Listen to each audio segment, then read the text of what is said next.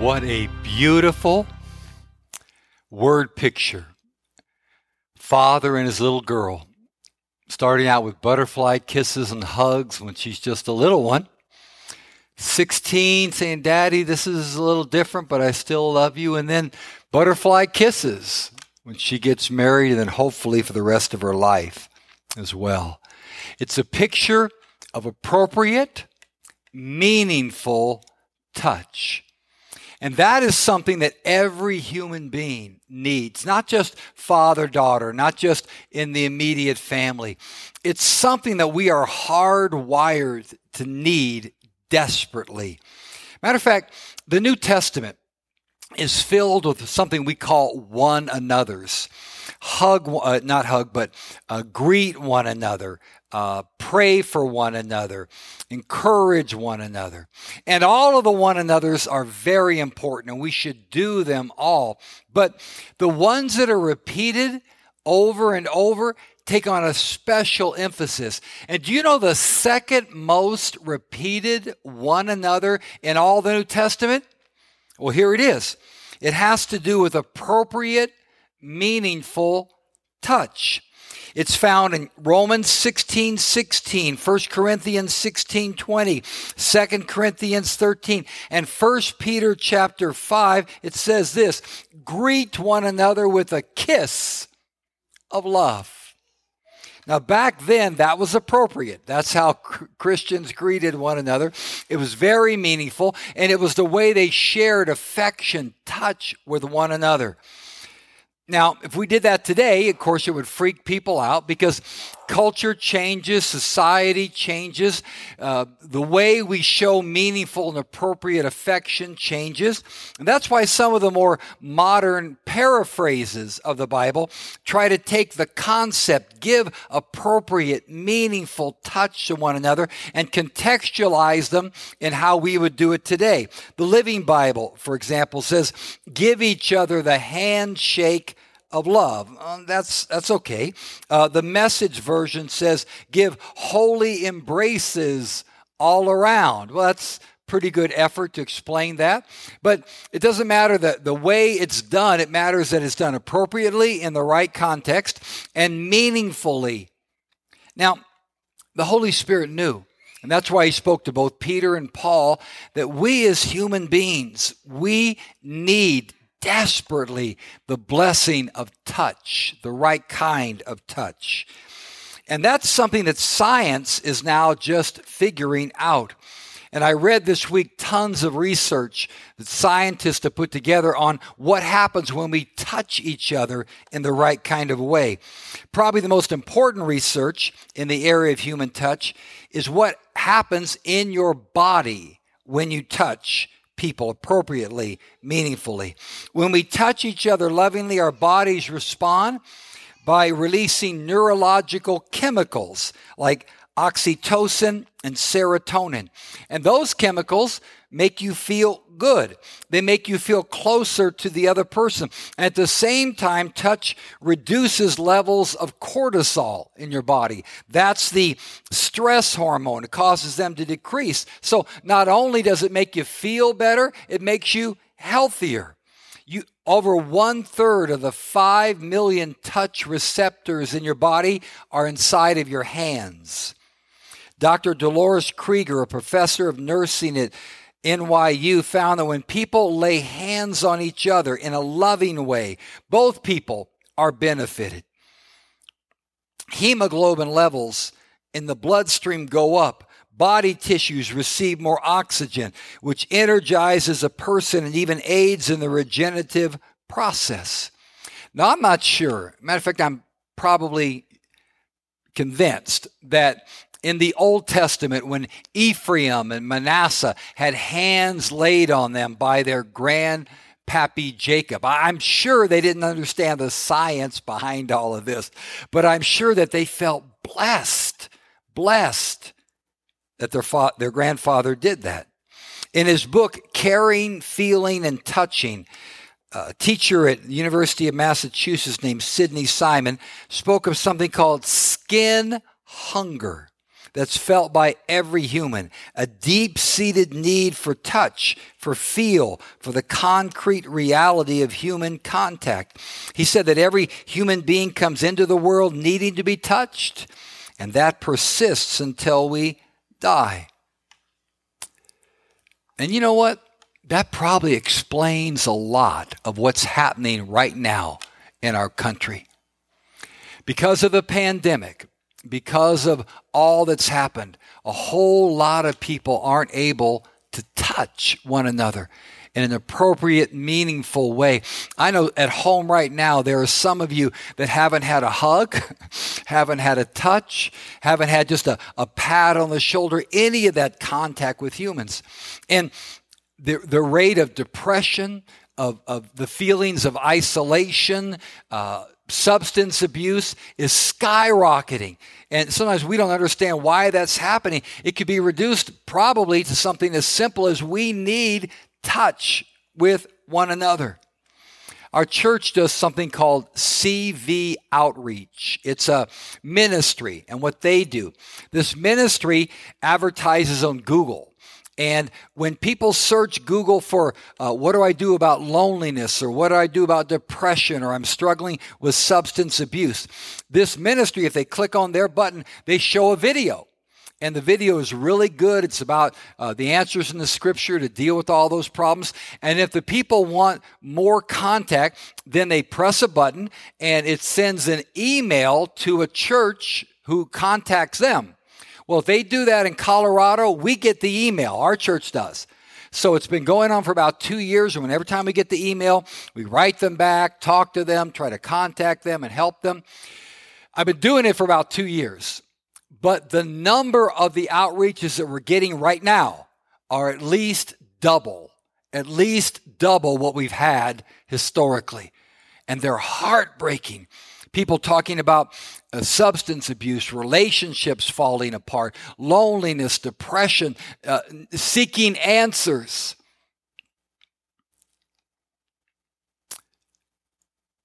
But even before the pandemic hit, Americans weren't necessarily known as a country of huggers. There are countries that are a whole lot more huggy than we are. And maybe some of that is because of the abuse scandals that have happened in the last few years, sexual abuse, physical abuse. And a lot of people get gun shy, honestly, about showing physical expressions of love to one another. But avoiding healthy, appropriate, godly, meaningful touch robs others of the blessing, and it robs us as well. Heard the story this week of a 4-year-old girl who became frightened one night during a thunderstorm. She jumped up and ran down the hall and burst into her parents' room. Jumping right in the middle of the bed, she sought out her parents' arms for comfort and assurance. "Don't worry, honey," her father said. "The Lord will protect you. God's with you." The little girl snuggled closer to her father and said, "I know that, Daddy. But right now, I need someone with skin on. I need someone with skin on to hold me in the storm." Now, you have skin on. And God has entrusted all of us who have skin on to give to others the blessing of the comfort, love, assurance that comes with the right kind of touch. That is a blessing. So let me define again for you what I mean when I say the blessing. And that's what our series of messages has been all about. But I want to make sure we understand what it means. When I say give someone a blessing or the blessing, it's a deeply held awareness, not just a feeling, a deeply held awareness on the inside of acceptance and value. That I am valued, that I am accepted, that there's a meaningful life for me that is communicated. I can give it to you, or received, you can give it to me through words, and that's what I've been talking about now for the last 3 weeks. The words that talk about the high value of every person, words that picture a better future for that person, through words and through actions. And that's what I'm talking about today. Now this appropriate, meaningful touch was such an important part of the blessing that was given in the Old Testament. In Genesis chapter 48, and I alluded to this earlier, Jacob was going to give the blessing to his grandchildren. And here's what the scripture says. Joseph speaking now, he says, these, speaking of his two sons, are the sons God has given me here, Joseph said to his father. Then Israel, that was Jacob's name when it got changed. Then Israel said, well, bring them to me, my grandchildren he's talking about, so that I may bless them. Now, Israel's eyes were failing because of old age. Isn't that interesting? Same thing that happened with his father. So he could hardly see. So Joseph brought his sons close to him, and his father kissed them and embraced them. And Israel said to Joseph, I never expected to see your face again, and now God has allowed me to see your children too. The Hebrew word translated bring close is used often in battle. When soldiers would gather to fight against an enemy, this Hebrew word was used where the call would come out, get close, let's get arrayed in such a way that we can win this battle. It's such a great descriptive word that when we get close to one another, there's a power there. Now, Jesus understood all this. He understood the blessing that touch could communicate. First of all, to children. We'll get to adults in a little bit, but first of all, to children. Let me read to you from Mark chapter 10. It says, and they were bringing children to him that he might touch them. And the disciples rebuked them. But when Jesus saw it, he was indignant and said to them, cut it out, basically. Let the children come to me. Don't hinder them, for to such belongs the kingdom of God. Truly, I say to you, whoever does not receive the kingdom of God like a child shall not enter it. And he took them in his arms. Jesus did. Children. They weren't his own, but they were just kids. And he blessed them, laying his hands on them. Here's some things we know about Jesus. We know that Jesus could have easily just waved to the children from a distance. Hey, guys, God bless you. And that would have meant a whole lot to them. It really would have. If Jesus just wanted to communicate some kind of spiritual message to the crowds, he would have said, bring a child in the middle, notice this child, the kingdom of heaven is like this child. He could have just done that. But he decided, no, there's something else. I want to show something. I want to demonstrate something, and I want to bless these kids. So here's Jesus, the Son of God, just sits there and kids coming, kind of like Santa, and he's laying his hands on them and hugging them and praying for them and being with them. Why is that important? Because to children, things become real when they're touched. You ever been to Disneyland? I went there years ago. I took my children when they were very little, and they had seen for years Mickey and Goofy and Ariel and all those people in the movies. But here we are in Disneyland, and now those characters are walking around. there they are. We say, it's time to meet Goofy. There he is, and here comes Goofy. And at first they were a little like gun shy, but I said, no, you can touch them. Go ahead and touch them. They would go up and touch Goofy and Mickey and Minnie.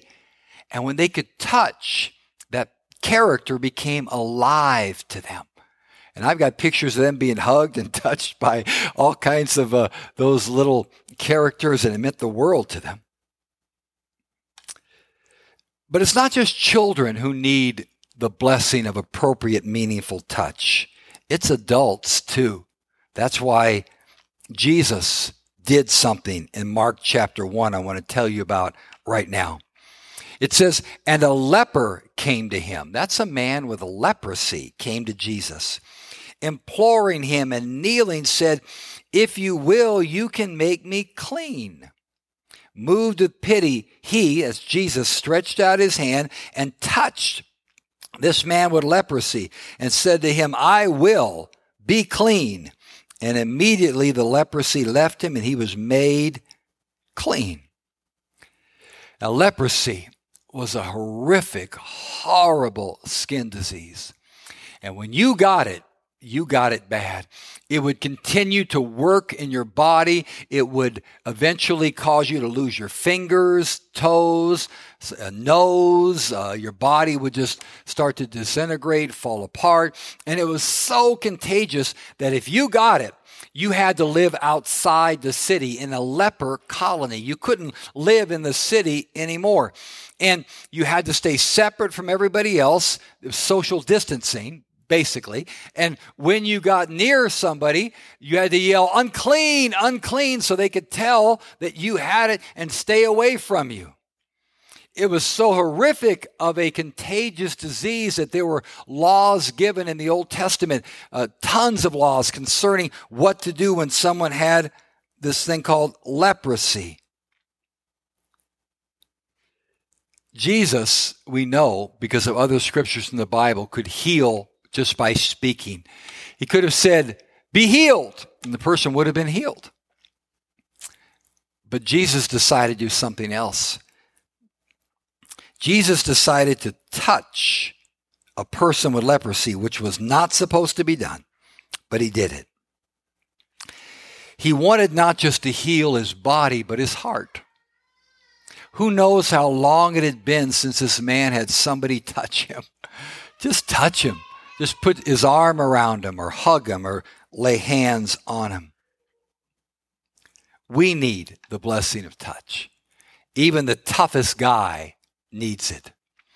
I read this week about a man named Michael Krause, a psychologist who studied NBA basketball teams. And you ever watch a basketball team play, you'll see a whole lot of what they do is high five and slapping on the back and that kind of thing. Every once in a while, maybe a little pat on the rump, but a whole lot of touching going on. Well, this psychiatrist decided to write down every time these players touched each other during the game. Here's what he found. He found that early in the basketball season, he could tell which teams would be most successful by the number of times they touched each other during the game. He said, "We were very surprised. Touch predicted performance across all NBA teams." Amazing.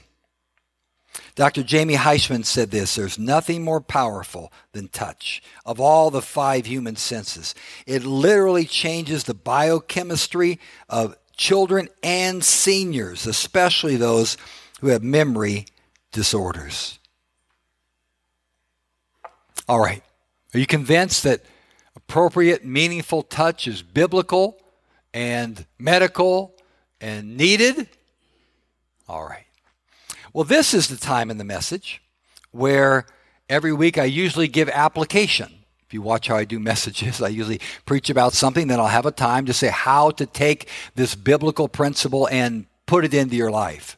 But as you can imagine, this was my most difficult application I've ever done, because we are in a pandemic. There is this thing called COVID, and it does spread, and it is dangerous. Many people are impacted by it. So, let me try to give application the best I can in this environment. There are some situations, and some of you at home have these situations, and some of you here have these situations, where it is okay, it is all right to touch. For example, my wife and I, we touch each other a whole bunch. We live in the house, we're isolated, we can touch, that's okay. If you're in a house and you have children there, then you can touch. There are situations where it's safe and it's okay. If that's your situation, then I want you to give one another a whole bunch, a whole lot, hugs, and whatever else you do in your house, butterfly kisses. I don't know what's appropriate in your home, but do it. And you've done it in the past because, it's affectionate, or maybe you haven't because you're just not an affectionate kind of person. But I tell you what, that person in your family needs it desperately. Desperately. They might go to work all day and have to wear this mask and stay isolated from everybody else. But what they need in the context of a home is appropriate love and touch. So I'm a touchy-feely guy. I'll confess it to you. I am touchy. I love to touch. And I always understood the importance of it, but I tell you now, it's something that we need to double wanting to do with one another. That's simple. What about those who can't right now? You're in a high-risk group, or maybe you live alone, or whatever your situation might be, and you have not had touch in a very, very long time. And you weren't able to explain exactly why you feel so out of it, but that's a whole lot of it. What do? Well, as I was praying and searching the scriptures, I'd say, God, what do I say to people watching from home right now who have just been in their home for a long time, people in their 80s, people that are isolated and alone? I can give hope and say the time will come when hopefully when this can change. But what do we do now? Well, as I was studying the scriptures this week, I said, God, what do I say? And the thought came to me, I think it was the Holy Spirit, that reminded me again that God is a touching God. That God himself is a touching God. It says in John chapter 1, verse 14, the Word became flesh and dwelt among us.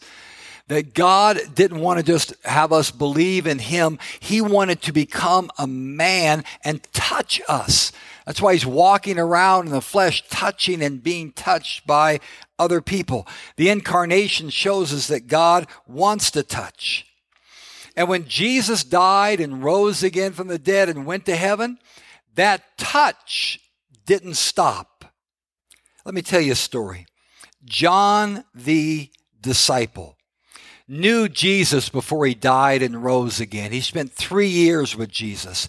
And in those 3 years, I'm sure they did a whole lot of high-fiving and backslapping and all those kind of touch things.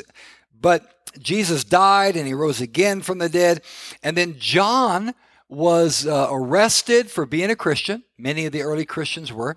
And he was sent into isolation, quarantine, on an island called Patmos. And there he was all by himself with no human to touch. And here's what happened to him on that island. And worship team, would you come up in the front, please? We're going to be going back into worship in just a moment. John is on the island. He's all by himself. He's in quarantine. And in Revelations chapter 1, verse 17, here's what he says. When I saw him, he actually saw Jesus. This is after Christ died and rose again. When I saw him, Jesus was there on that island tangibly. I fell at his feet as though dead. But he, Jesus, laid his right hand upon me, saying, fear not. I am the first and the last and the living one. I died, and behold, I am alive forevermore, and I have the keys of death and of hell. Jesus, after he came back from the dead, could still touch people tangibly in such a way that they could experience it and say that his right hand was on me? Yeah. Why would he do that? Because John had no one else to touch him. John had no one else to touch him. And Jesus said, well, I'm going to do it. I'm going to do it. I'm going to give the blessing of touch. Here's what we're going to do right now. We're going to go back into a worship song. You can just stay in your seat and just listen if that's more comfortable to you, or you can stand and worship, whatever you'd like to do. And after we do, I am going to pray for you. I'm going to pray for all of those that are home. And I'm going to pray to Jesus. And I'm going to ask him to do for you what he did for John. I'm going to ask him to give you the blessing of letting you feel his touch in your life today. Wouldn't that be amazing? Would you like that? That's what we're going to do. Listen to the words or sing along, and then I'll be back.